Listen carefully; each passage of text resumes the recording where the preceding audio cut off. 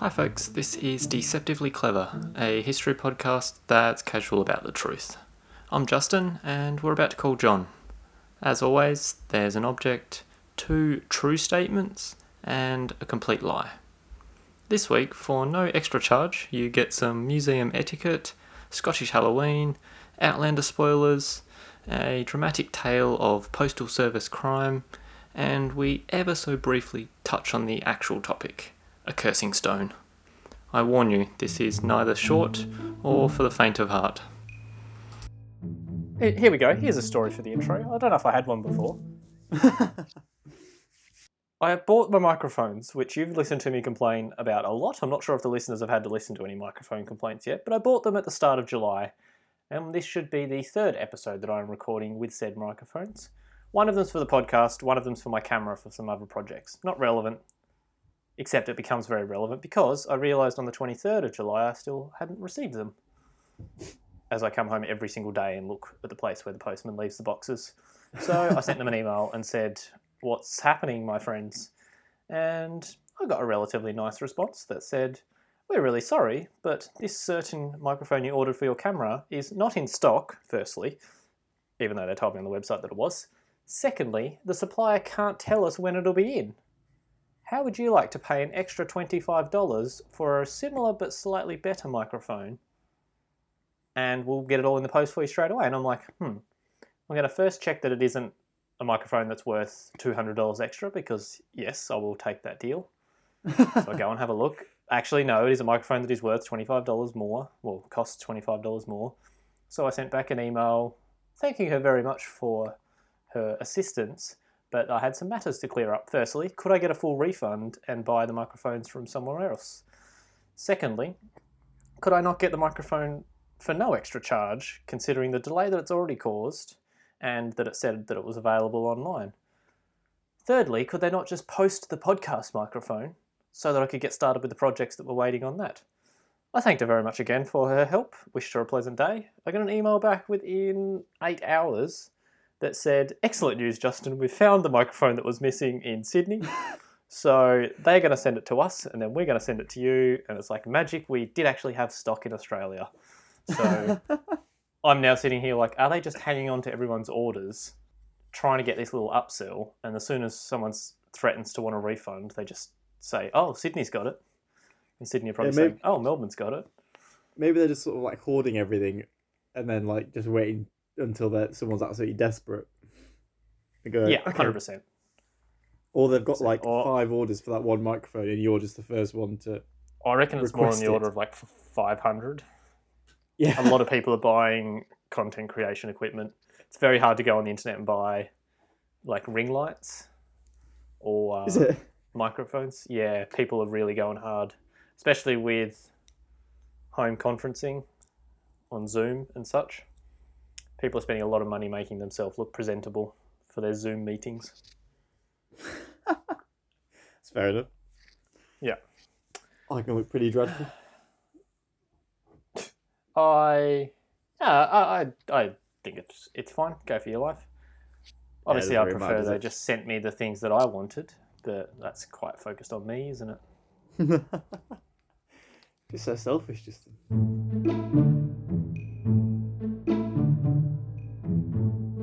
Should we do some objects? Let's do an object. Who's going first today? I don't mind. Shall I just go into it? There's a little bit of a backstory to my object. Do I need the link first? I'll get to that. So Okay. basically, Calm down. I'm throwing out the whole format. We'll get to that. Okay. Yep. I'm like, that's it. Basically, last night, which again sort of shows my attitude to the podcast. Last night, while we were having dinner, cooked a nice tea for my family while I was here, and I just said to them, "I need to do a podcast tomorrow, but I've got no idea what to do." Good. So, yeah, very similar experience here. Okay. Basically, this object came about as a bit of a brainstorm with the parents and girlfriend around the dinner table. All of a sudden, it's Justin versus the entire Murray Lowther / Florida clan. No, Gosh. no, none of the research, none of the statements, just the sort of initial idea. but Right, it's because okay. it has a family connection, Okay, good. technically. So mine's an object in Carlisle, and I want you to, if your search engine is ready, I'd like you Search to engine is search ready. Yes. for the cursing stone. Oh, cursing stone. In fact, I'll get you to Google the Border Reivers cursing stone, and That's Reivers the is one that came up first. perfect. So you should see a big. Well, why don't you explain what you can see? There's a big rock-looking thing that's kind of shiny in a room. It's about as tall as a person. It's probably about as wide as a person lying down, and it's got writing all over it. I can't tell if it's kind of like a serif font, maybe a little bit more gothic. I can see the word curse on it a few times, actually. Basically, a big rock with writing all over it. It looks like a modern art installation, and it looks like it's in the lobby of a building or the hallway of a building. That's pretty perfect. I mean, there's not much really to say about its initial sort of aesthetics because it is just a big stone with writing on. Yeah, if you stress that you're not imagining the right thing, but you're imagining a big rock with writing on it, Yeah. you're okay. This is the Border Reivers cursing stone. So I'll tell you what the Border Reivers are. So this is in Carlisle. So I'll give you some historical background before the actual object. So the Border Reivers were basically a group of families. So from the late 13th to the beginning of the 17th century, there were lots of families spread over the border between England and Scotland. And there would basically just be series of battles and skirmishes, and sort of raids, and they would just sort of take the law into their own hands, basically just to fight over little areas of land. So they didn't align with Scotland, the families on that side. They didn't align with England on the families on that side. They were just families fighting over land. So they were called the Border Reivers, and they basically were only cared about their family name, really. And there were 77 in total. And my last name, Lowther, is a Border Reiver name, hence why it has a slight family connection. So they had no control from monarch or church. They just took law into their own hands and fought all the time. Very, very much sort of like clan-based skirmishes. It came about because land was basically passed down to your children and then divided, and then all these people would just have little areas of land that they wanted to defend, and they would build these little towers, which in themselves were quite interesting because they weren't quite as big as castles, but they were there to defend it. Wait, do you like this history so far? Oh, absolutely amazing set of concepts for me to dive into here. I'm now as excited about your object as you are, ignoring the fact that your name is one of them. This is brilliant. I've obviously got a lot of questions, but do you have more intro to go with? Yeah, so I'll now get to more of the object stuff. So, Okay. it got so bad in the 16th century that the Archbishop of Glasgow, Gavin Dunbar, decided to excommunicate all the Border Reivers and gave out the monition of cursing. So this was a 1,000-word curse, and it was like this epic tirade that was going to be read out at every pulpit, encouraging them to sort of return to the church and give up this lawless fighting and all this crazy lifestyle they were leading. And I'll read out just a brief snippet of it because it just sort of shows their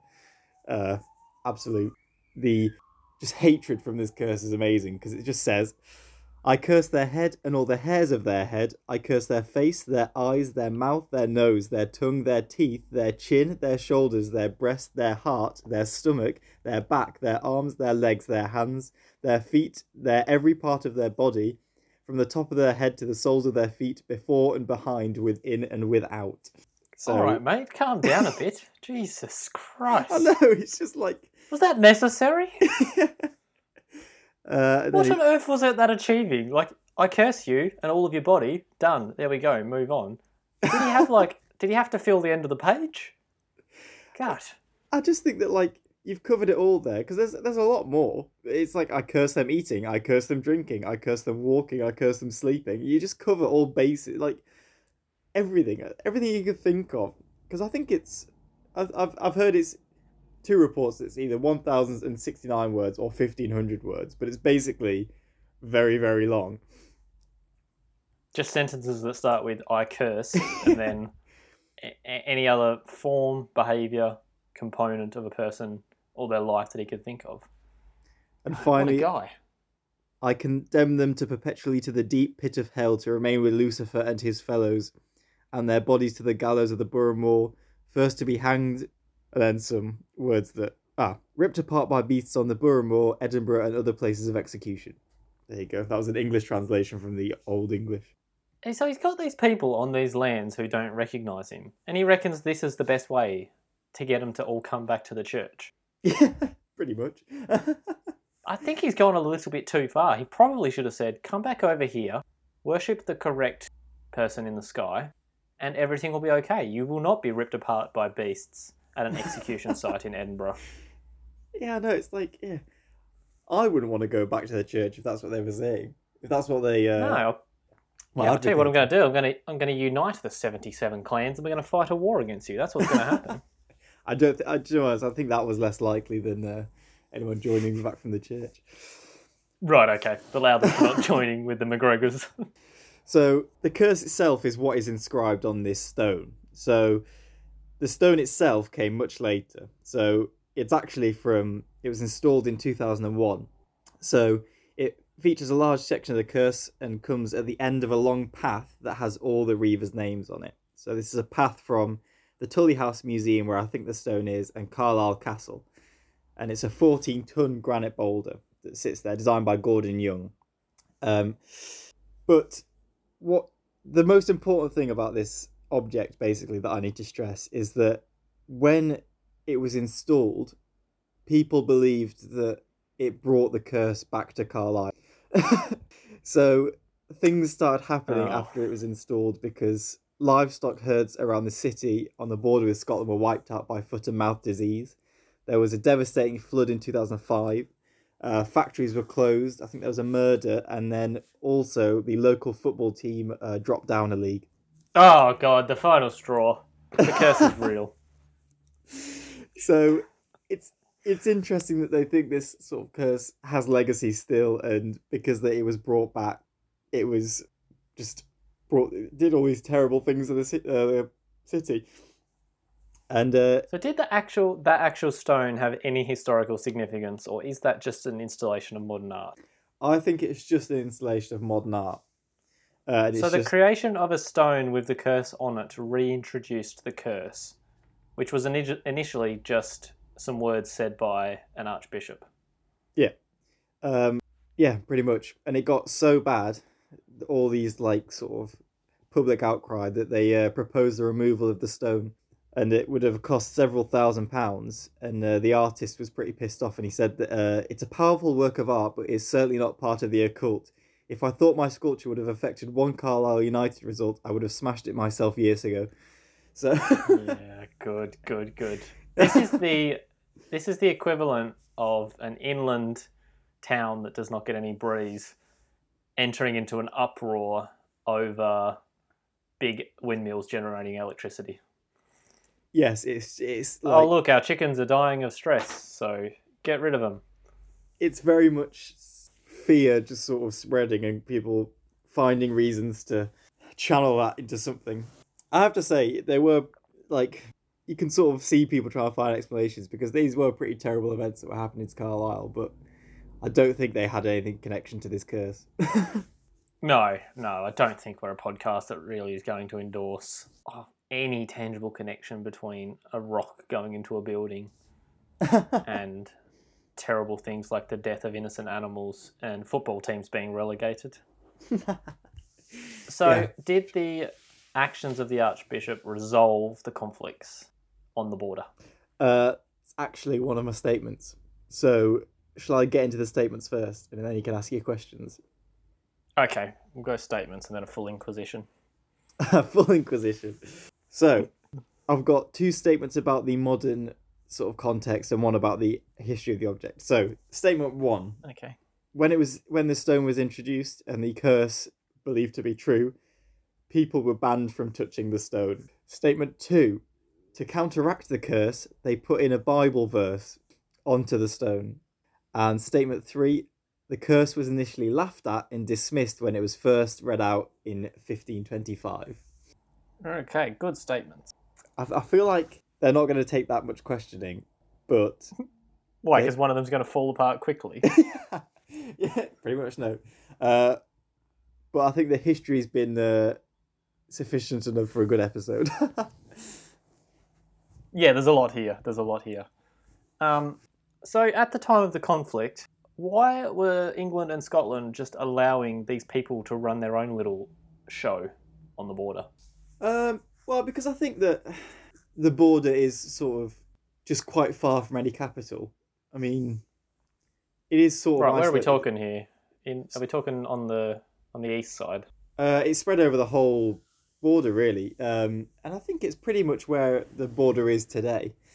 Well, there wasn't that much change, so it's spread out over the whole from east to west, and you can see maps in Tully House Museum actually, if you Google it, you can see all where these clans were based and where they were fighting.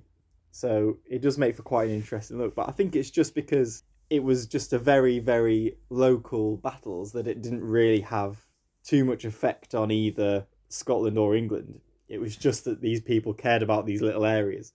So I think the main thing is it didn't really cause many problems. So I was thinking that one of the countries would have been interested in at least patrolling their border. So it's on a scale that if England was going to march north on Scotland, they would just march through them. It would have been of no consequence whatsoever. Is 1525 after the union of the monarchs of England and Scotland? No. Did that come after Elizabeth died without children? Yes, so that is really when the skirmishes and these battles started to end, is when Elizabeth I died, and that's 1603 she died, and King James I of England and VI of Scotland took up residence in London and sort of decided that they were finally going to tackle these Reaver families. And I think I'm not exactly sure how they did that, but I think it was very much sort of punishment to anyone who was doing it, really. Right, and that implies that the proclamation of the Archbishop was not overly effective. Yeah. Given it took another 80 years to sort that out. Yeah.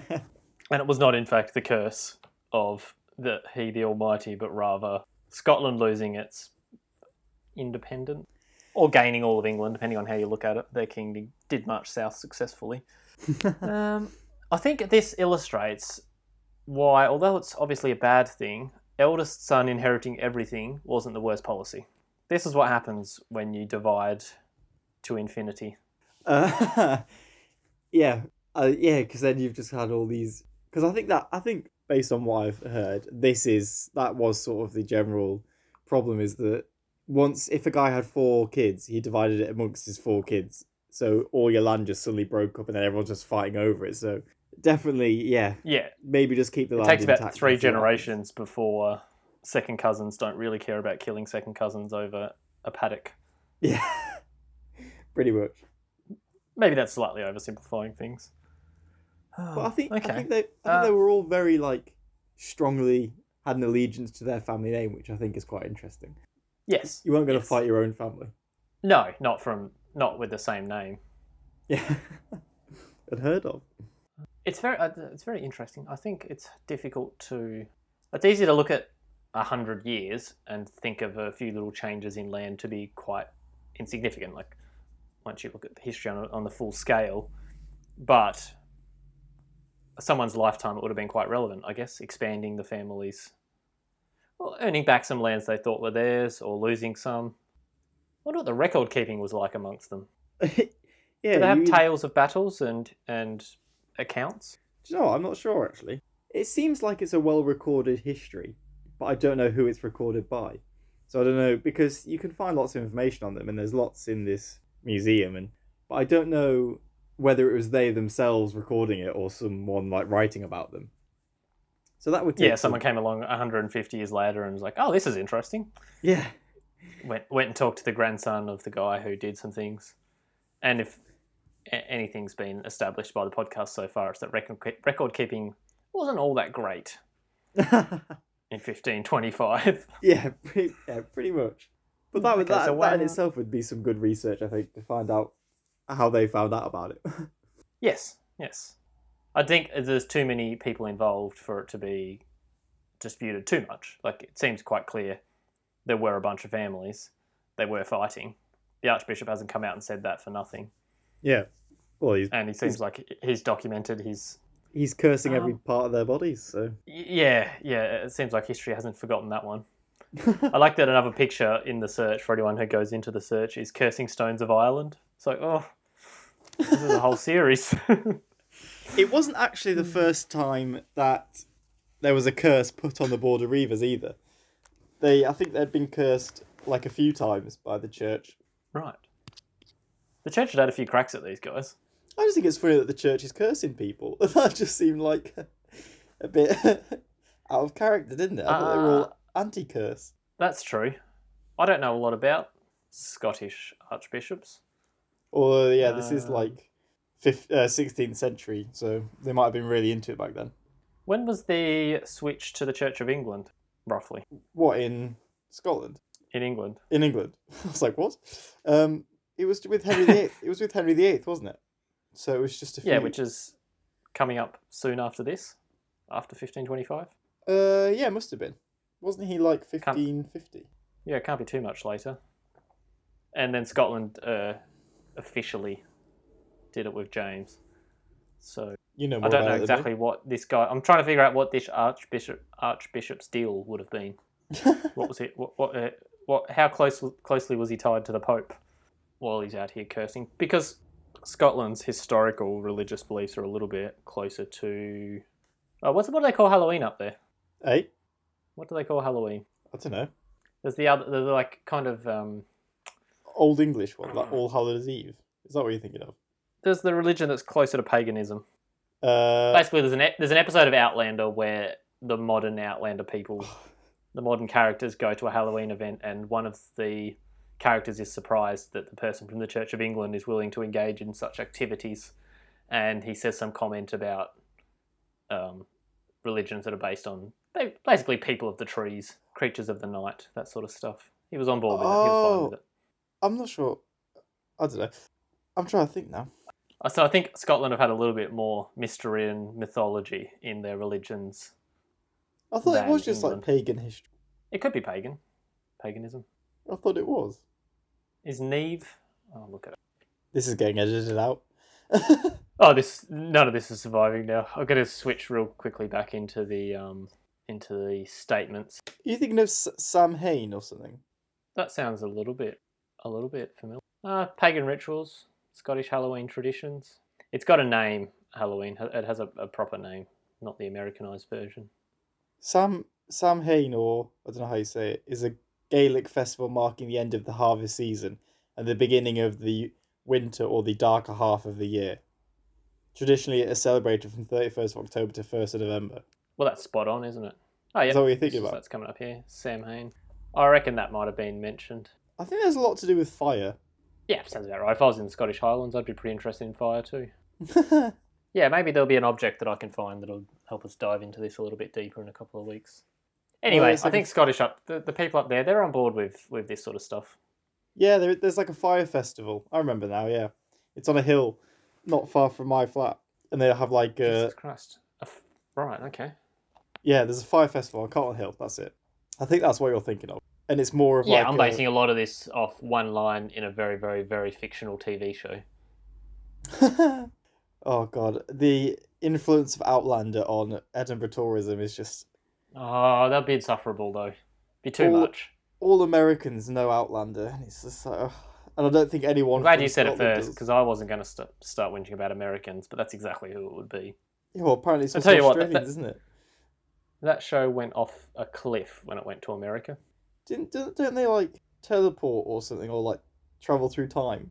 Yeah, there's the Ring of Stones. Maybe I'll do the stones as my object. There's a Ring of Stones, and there's some little, like, sequence of stuff, but if you're touching a stone, you can go through time. So the Sassenach, the Outlander woman, accidentally goes back from Inverness to also Inverness a little bit before, but there's another stone in another place, and you can get to America from Scotland as well. It's all... You've got to accept a few fundamental adjustments to the laws of physics in order to watch the show. Once you accept them, it's okay. So it just really suspends your disbelief. Suspend your disbelief, but then imagine that everything else is pretty much as you imagine it. Like she time travels through a stone, but she was a nurse during World War II, so she's able to heal people. So then they think she's a witch because she can heal people. But actually she's just using modern medicine techniques that are scientifically valid. And it's like, if you can go through a magic rock, can't you make a magic potion? No, of course you can't. That's ridiculous. There's no such thing as a magic potion. That's the state of it. And then I talked to someone who said, women just like it because the lead character is an attractive male. Yeah. And I'm like, oh, okay, that's not why I'm watching it. Well, I think... It's alright. Is Bonnie Prince Charlie in it? Who's that? Scottish historical figure. He's called... Oh, he was the... he's the reason they tried to have another revolution. Yeah, the Jacobites. Yeah. Is he in the show? Yeah, he's in it. He's in the show. Because I think... So here's the problem. She goes back and she knows how the war goes. So she knows the very battle that they lose on. So she tries to convince them not to do it. And they're all like, well, we have to do it. We can't just allow the English to continue. So then she commits to helping with medical aid, and they try to rewrite history. Does it work? Do you just want me to ruin the entire show for you? Sure. It does not work, however... So once it's accepted that they're going to lose, the deal is that the main lead character, who is a male led, is going to stay and die with the revolution that he's attempting to lead, and she's going to go back in time to her actual husband in 1947, I think they are, something like that. So she goes back in time thinking that Jamie, the person that she fell in love with, and she initially married him just so she could get closer to the stone, so she could go back in time, fell in love with him, stays with him. So the agreement is that she has to go back to the future because he's going to die and they're going to kill them all. There's no point in her dying as well. So she goes back thinking he's dead, but her modern day husband is kind of a historian. He's an academic of some description. He figures out that the guy she fell in love with in the past is still alive. So eventually, and it gets even better, the past husband and her have a daughter. So she's pregnant when she goes through the stones. So then they have the kid. And the biggest problem in their marriage initially was that they couldn't have children. So then it's like, if the husband of the future accepts her, he will get a daughter. So they have her, they move to America. She trains to be a doctor, becomes a doctor. Eventually, she breaks up with the modern day husband and finds out that Jamie survived the war because she finds a reference of him in America. So she then goes back in time through some rocks. I think she went back to Scotland to go through the initial rocks. So then she has to go and find him, and he's in Edinburgh. Woo. And then they end up going to America. He has started publishing, I don't know what you call it, like illegal newspapers, talking about Jacobite style stuff, or pro-Scottish stuff. So he's doing that on the sly, and he basically still ends up in trouble. So they go off to the Caribbean, they end up in America. And then the problem is he gets given land in America, and they all know that the American War of Independence is coming because she knows all of history. And so the problem is that he is on the British side, which is the losing side again in a war. And I haven't watched the last series, but they're at the point where the war's going to happen. And philosophically, he would probably side with the rebels of America, who will end up winning. But he can't because he was recruited by the British. That's how he got all his land. That is the full synopsis of Outlander. There's some pretty messed up stuff in there as well. There's a very terrible villain who abuses people in lots of different ways. Well, at least I now know I don't have to watch it. You don't have to watch it. It's good, easy viewing. I watched it because I used to just put it on for hours and hours of a night while I was working. Yeah.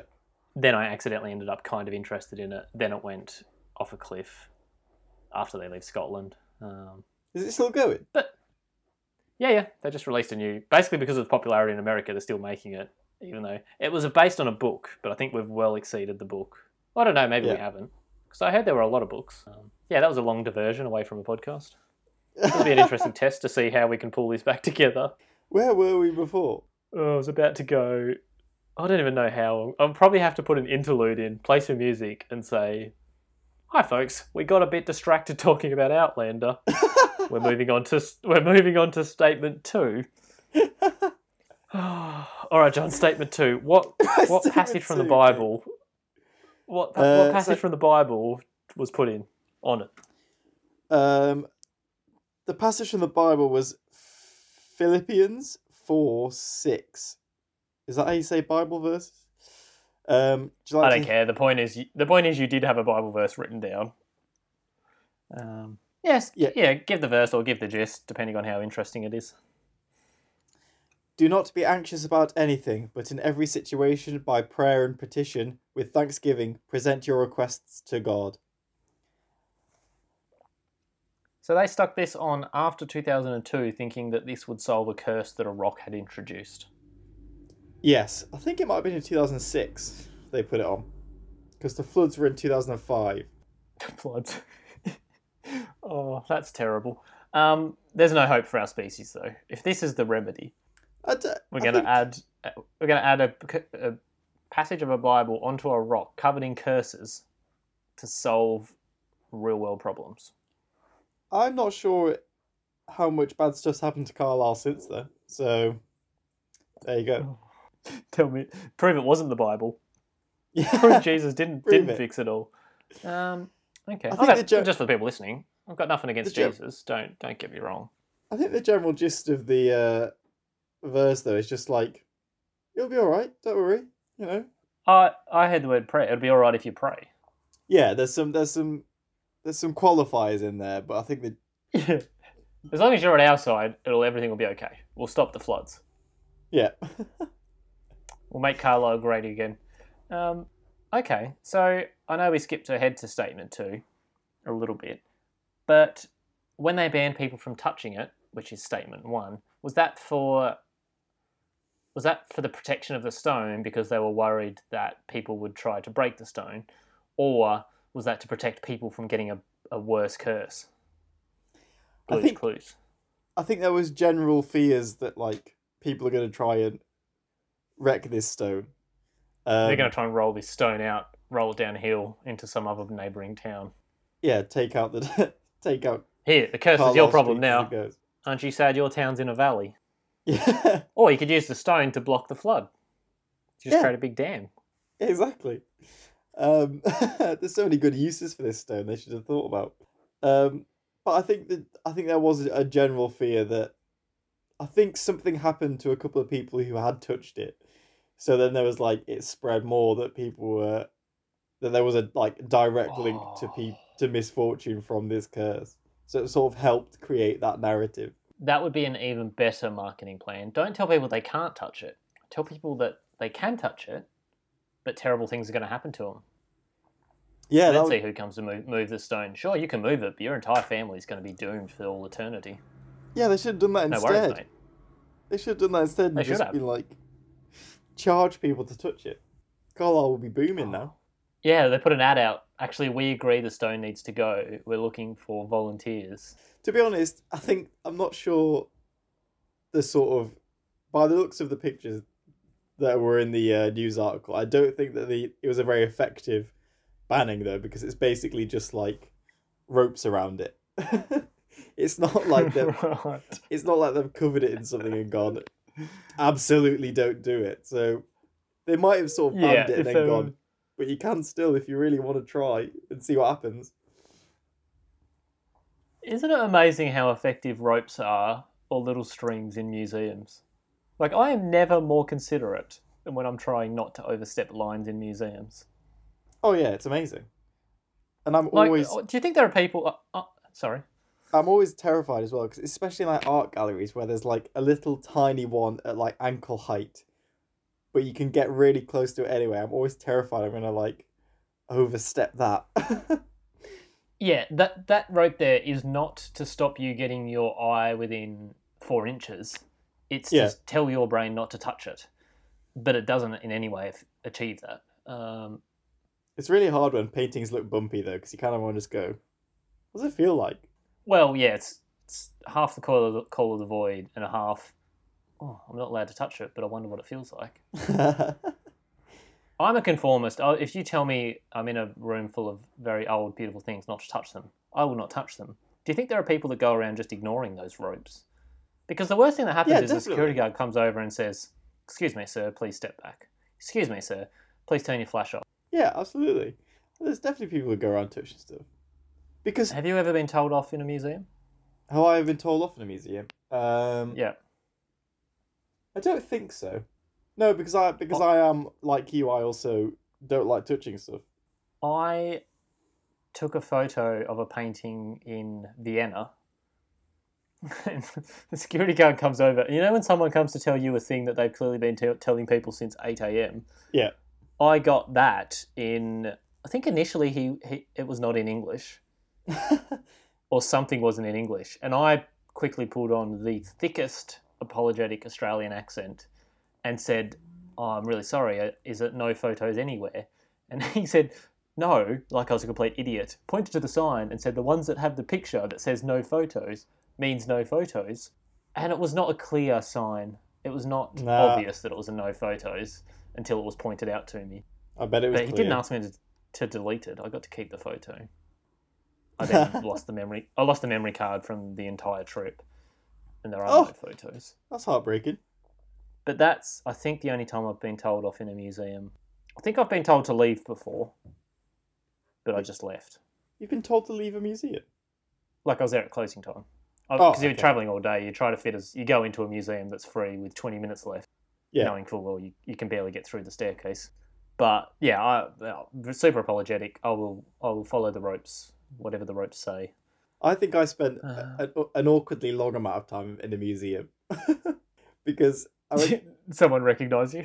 Yeah, I went to a film museum in Frankfurt when I was visiting, and there was an exhibition that was like, it was all about cinema and editing and all this stuff, and I found it fascinating. But there was like this fantastic display of like small sections of films, and they were like edited in a way to specifically highlight certain characteristics. So there's like a montage of films with good music, and there's a montage of films with good acting. But I was the only person in that whole exhibition, and I just sat there and watched it with like the sort of museum gallery attendant like sat behind me. So I just sort of sat with this one person for probably close to an hour watching this one display of films. That felt weird. That sounds like the kind of thing that would keep you there for a long time. It was completely engrossing. But the bit that made me awkward was that like people would come into this exhibition, walk around for 5 minutes or like 50 minutes and then leave. And I was like, you just missed this bit. Don't make me feel weird for watching this whole cinema That experience. is so true.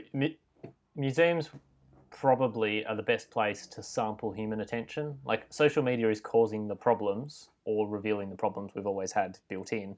Yeah. And museums are the place to observe it. Like, if something doesn't catch your attention immediately, you can't go. And I wonder how many art installations play on that by literally challenging you through boredom. Well, I see the same thing, because places have those rolling films where you don't have to see it start to finish, but you have to see the whole thing. But the whole thing takes 15 minutes and people give it a minute and a half. And you have that awkward thing where everyone stands at the back of the installation rather than going into the couches. Yeah. And there's no room at the back. The doorway's completely clogged, but if you just walk into the room, you can see the whole thing properly. That's interesting. This is definitely turned into a podcast about museum etiquette. This one's much closer to the podcast I think I initially imagined. We've been pretty structured up until now, but you've thrown chaos into the air when you've brought so many interesting things in together. Also, it's very hard to decide which of these statements are not true. That's good. I feel like statement 3 has literally nothing to unpack. However, it's highly credible. 1525, the guy says it and they all laugh. I feel like telling people to stop fighting over land is only resolved by turning up with a big army or very seriously threatening to turn up with a big army. Yeah. And that's it. I suppose like you have to think whether it was sort of whether they found it amusing as well, or if it was just ignored. Like, there is other dismissive attitudes to it, if you know what I mean. Yeah. To help the decision process. Well, here's they all. This is what you've done well here. They all are the kind of thing you could have made up as a lie. Yeah. I honestly don't think they've added a Bible verse to this thing. However, I would never have guessed that a town post 2002 would genuinely believe they are cursed because of a rock. Maybe it's all a Therefore, lie. banning people from touching it is fine, and adding Bible verses is fine. I think the only option here is to just say 3 is true, knowing full well that it might not be, and then move on to deciding between the other two. That's fair. Because at least then I've got a 50-50 created for myself. Or a 0% chance because you've dismissed 3. Yes. But I can't logically unpack 3 things. I can logically unpack 2, maybe. That's fair. That's usually how I end up doing it, and I usually end up getting it wrong. Yeah, I've got nothing to go on. I need to cancel out some. I don't think the artist would be okay with adding the Bible verses. I think that would seriously contravene the artist's rights that are inherent in intellectual property law in Australia. And if the artist agreed to it, then I'm sad about that as well. But I don't think you went and found that Bible verse. Either that doesn't exist. Nah, 2's true. You did not go and find that Bible verse, or you've just made up a Bible verse, to which I respect. But it sounded good. Yeah, 2's true. Now we're between 1 and 3. I now think 3's false. So number 1, when introduced, people had to be banned from touching it. I think that's true. I think statement 3 is false, John. So 3 is false. I think I'm gonna lock. Am I gonna lock it in? I just can't honestly sit here and tell you that I really believe they put a Bible verse on that thing. Yeah, we're going with 3. Lock it in. I have not got this right, and I didn't deserve to get this right. I came into this really worried that I'd made it far too easy. Oh yeah. And you've debated the 2 which are true. Number 1 is false. Number 1 is false. That's okay. And I'm very happy about it. So that they didn't. Oh, so the Bible verse did happen. I have, you can't tell me with absolute fact that in 1525 they know full well that a bunch of clans that were fighting laughed about a proclamation from an archbishop. Well, it's more that they found it amusing. That it was like... Of course they found it amusing. They're out here having side little minor independence wars against each other while an entire country that could defeat them before breakfast time has told them to stop it. There's no way they could not find that amusing. So I didn't... Yes, it was more the point that you made that statement up rather than it was lie. Yeah. It was at its core lie. So they didn't have to ban people from touching it. Is that because they had a really effective red rope? To be honest, I don't even know if people were touching it in the first place. But looking at it, I think it's the kind of art that's supposed to be touched. Yeah, because it's huge and it's on a big boulder. And there's a guy in a photo touching it. That was another thing. I'm like... for some reason, that made it more likely that was fine. Yeah. Otherwise, taking a photo of a guy touching it is more powerful if it's known that you're not allowed to touch it. Yeah. And it's shiny. That was another thing. I thought it wouldn't be... some of that sheen would have been worn away. That's fair. I'm pretty happy with that. Well, I mean, I hope I get there one day. I guess the kind of thing where there'd be some neat little old woman smoking cigarettes who believes in the curse, and I have to stand there and take it really seriously. Yeah. Carlisle is actually great and has a fantastic second-hand bookshop, which you would love, so... You know me too well. I do. The only problem is sometimes when you get that far out, the coffee's terrible. No, there's some nice cafes, mate. Do they have oat milk, though? I found regional England really to not care about non-cow juice coffees. I think you'd be surprised, though, because it's very trendy now, though, isn't it? So... is it? All it takes is, one cafe to be a bit more on the times, and then you've got oat milk, haven't you?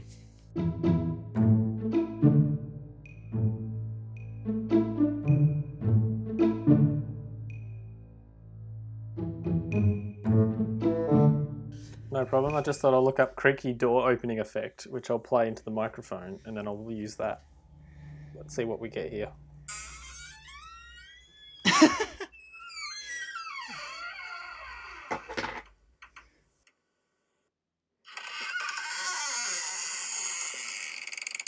Is that to symbolise me leaving? Yeah, I'll just put a cut after the dramatic build-up. I went, picked the, it was the postman delivering. I'm at home, so now there's a doorbell, so I have to answer the door.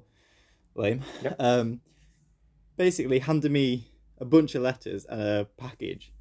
It's been my mum's birthday recently, our birthday treat. Happy birthday. And basically he said, yeah, there's a parcel that should have been delivered a while ago and a letter that's been tampered with. And I, like, laughed, dismissing that as, like, maybe it's a little bit bashed or something. And he very just sort of, like, calmly was like, yeah, we had a bad egg in the office who's been tampering with letters. So I can only apologise. And, yeah, she's no longer with the organisation, all this stuff. I was like, hey? And one of the letters is in, like, a little plastic sheet that has, like, our apologies and all this stuff on. I'm like, hey? Only in Kendall would the postman actually tell people that story. I know, it's mad. Like, in Georgetown it would get around, because my neighbour works there. So is the letter addressed to you? No, it's addressed to my mum. So I don't know what, I think maybe she's, like, suspected that it's maybe like a birthday card or something and thought maybe there's money in it. Or something. Yeah, but we've had a bad egg in the organisation. bad egg at the office and she's no longer with the company. Oh. What I mean, did it shouldn't be a company, it should be a government service, but that's for another time. Yeah. But isn't that weird? That's the outro. Yeah, there you go.